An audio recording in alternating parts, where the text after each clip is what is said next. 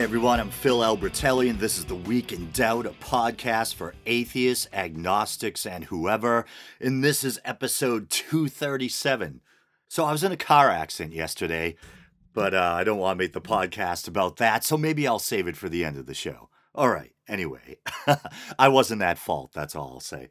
Okay, so I'd like to thank friend and listener Liz Marie for sending me this week's news story. It involves one of my favorite religions, Scientology. And yes, I do mean that sarcastically. Since launching this show, I've kind of tried to present myself as a kinder, gentler atheist. But Scientology is one of those religions where I usually don't really pull any punches. You might ask, why's that, Phil? Why not treat all religions the same? Well, one thing I can promise is that I'll always be brutally honest when it comes to taking on the supernatural faith claims of whatever religion I happen to be talking about. But I do admittedly treat or approach certain religions with a certain amount of deference or respect. For example, Buddhism, Jainism, Judaism. Although, as you're probably aware if you're a regular listener, I don't necessarily pull any punches when discussing the Old Testament or the Judeo Christian concept of God. But I think I approach Scientology in particular with such blatant disrespect or disdain for a couple of reasons. One is simply because the whole thing is such a blatant insult to human intelligence, an absolutely absurd 20th century religion made up by a drug addled science fiction author.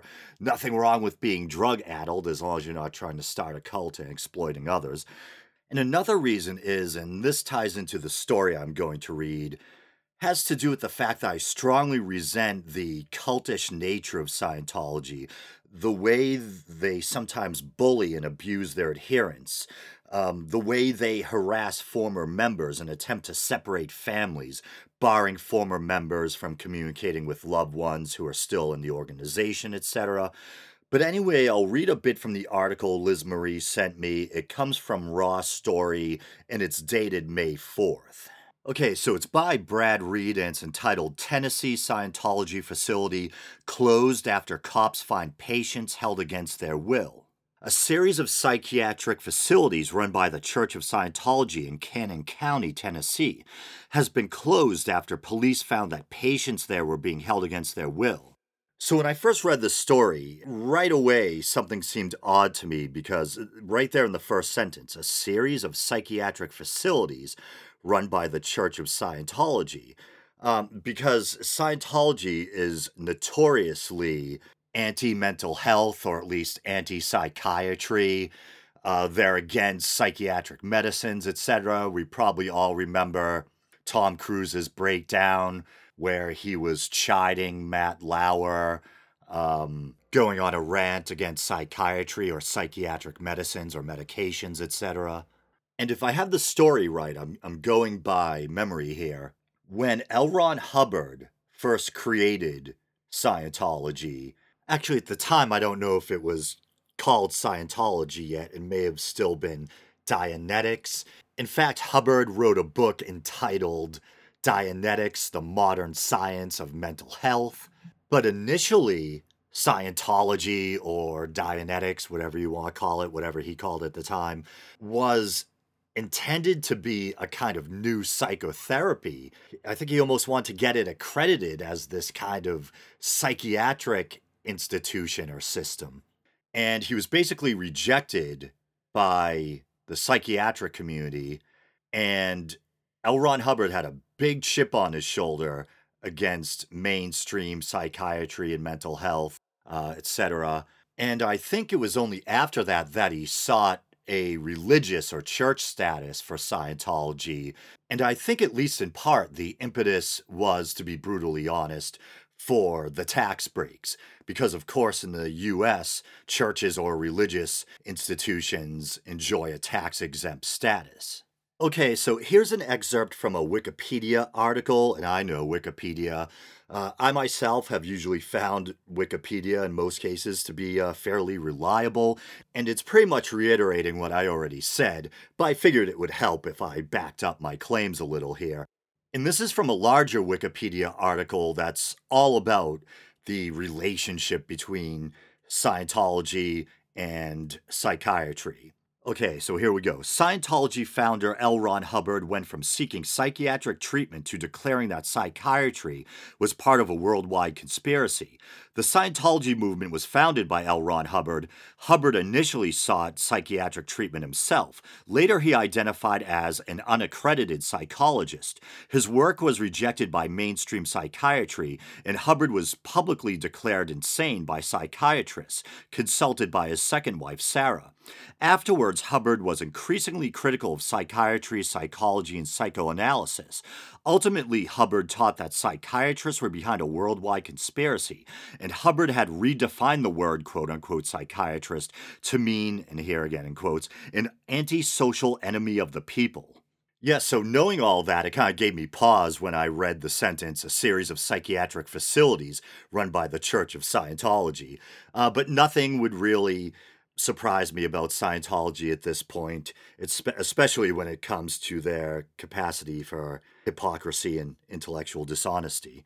But I'll continue reading the article. Via Tony Ortega, the Cannon Courier reports that several facilities in the county were shut down after police received a 911 call from someone within one of the facilities, whom they found locked inside a cabin with no way to get out. The man then told officers that he had been held at the facility for the past 9 months, during which he had been treated with unknown drugs.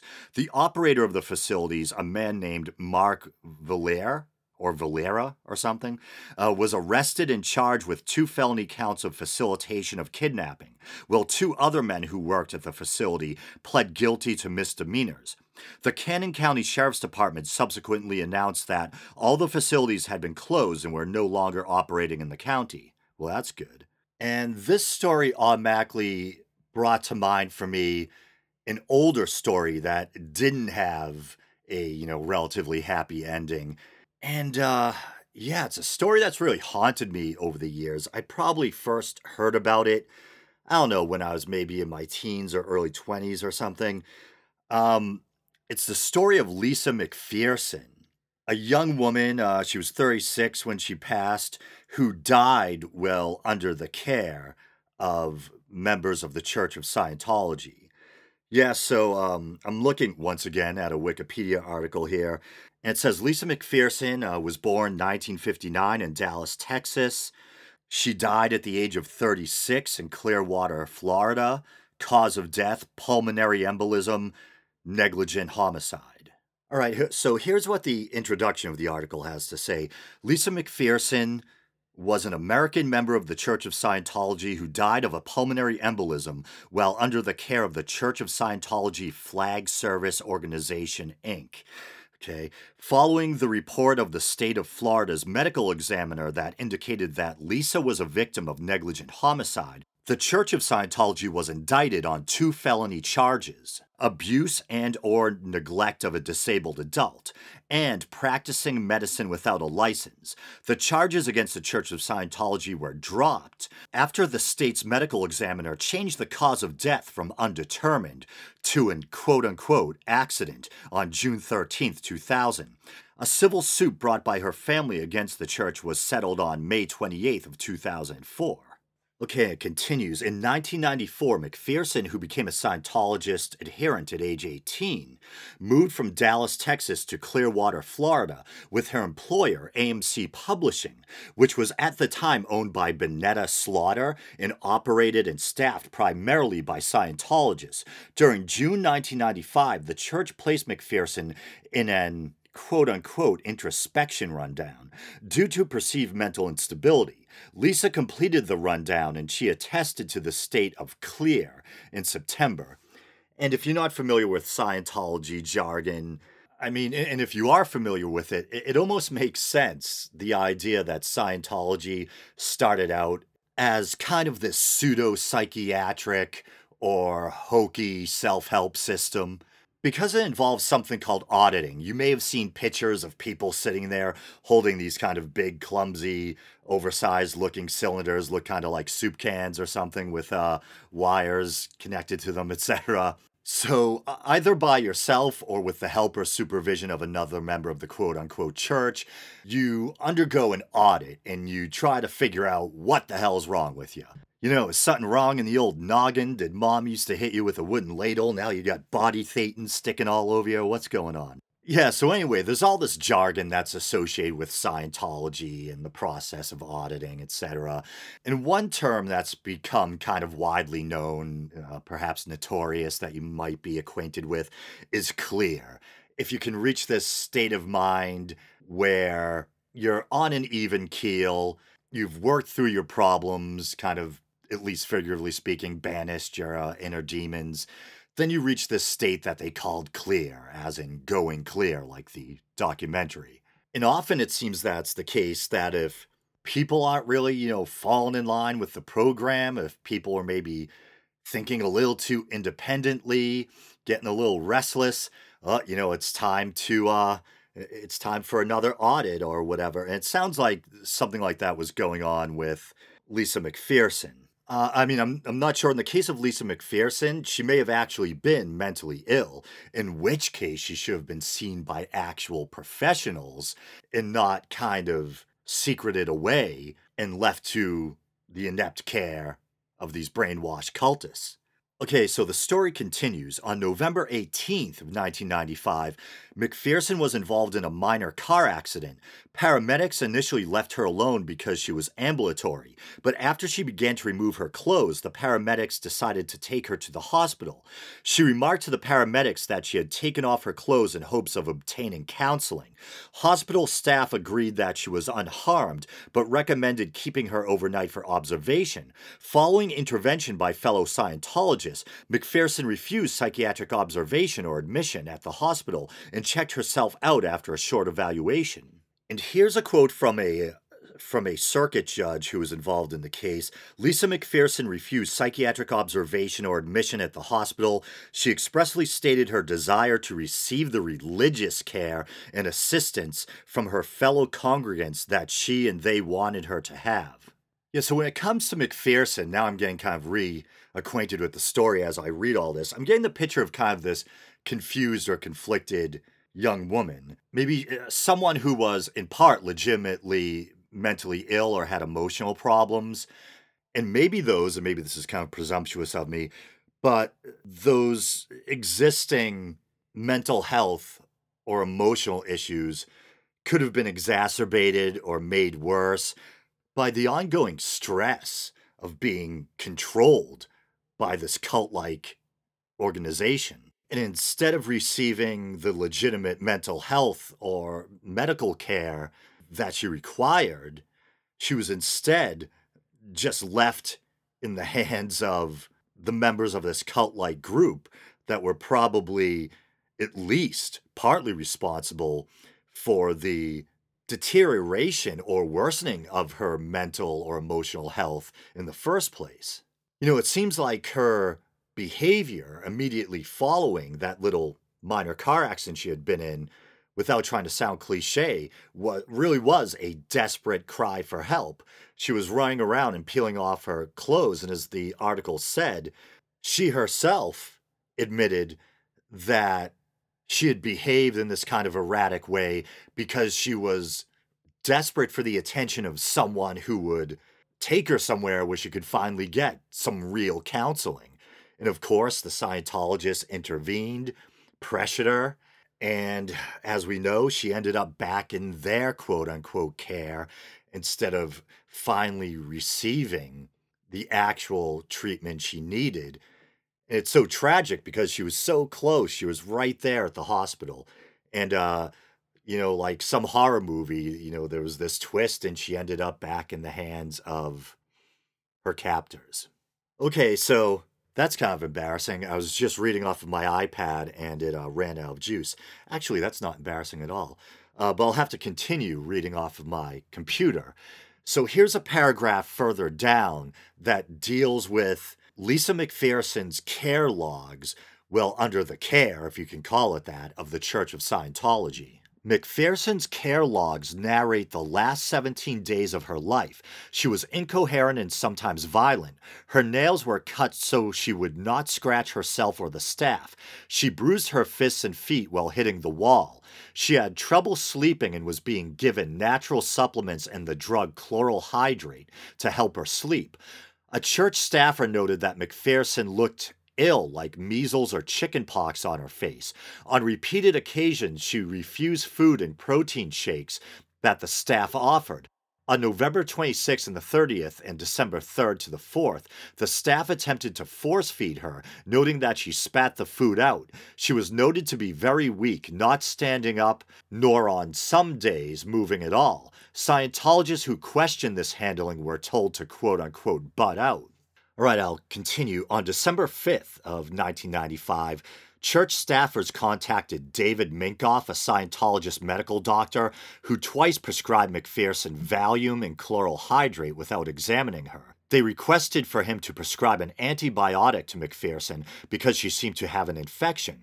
Minkoff refused and stated that McPherson should be taken to a hospital and he needed to see her before prescribing anything.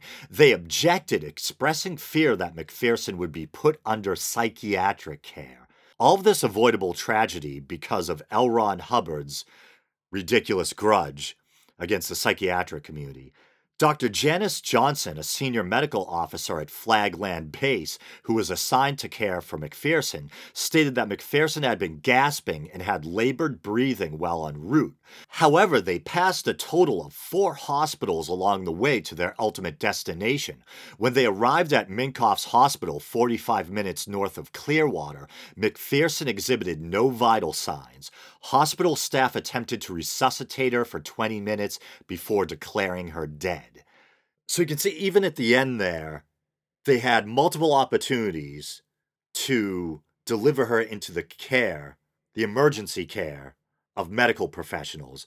But because of this ludicrous fear they had of psychiatric treatment, or this aversion to psychiatric treatment, they passed hospital after hospital, and she died. I always do a YouTube version of the podcast. I basically take the audio from the most recent episode and just put some still images to it.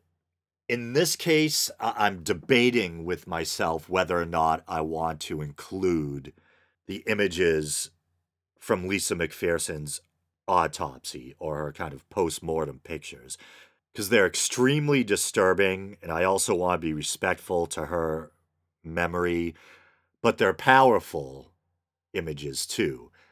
And I mean, she basically looks like a desiccated mummy. It's very disturbing.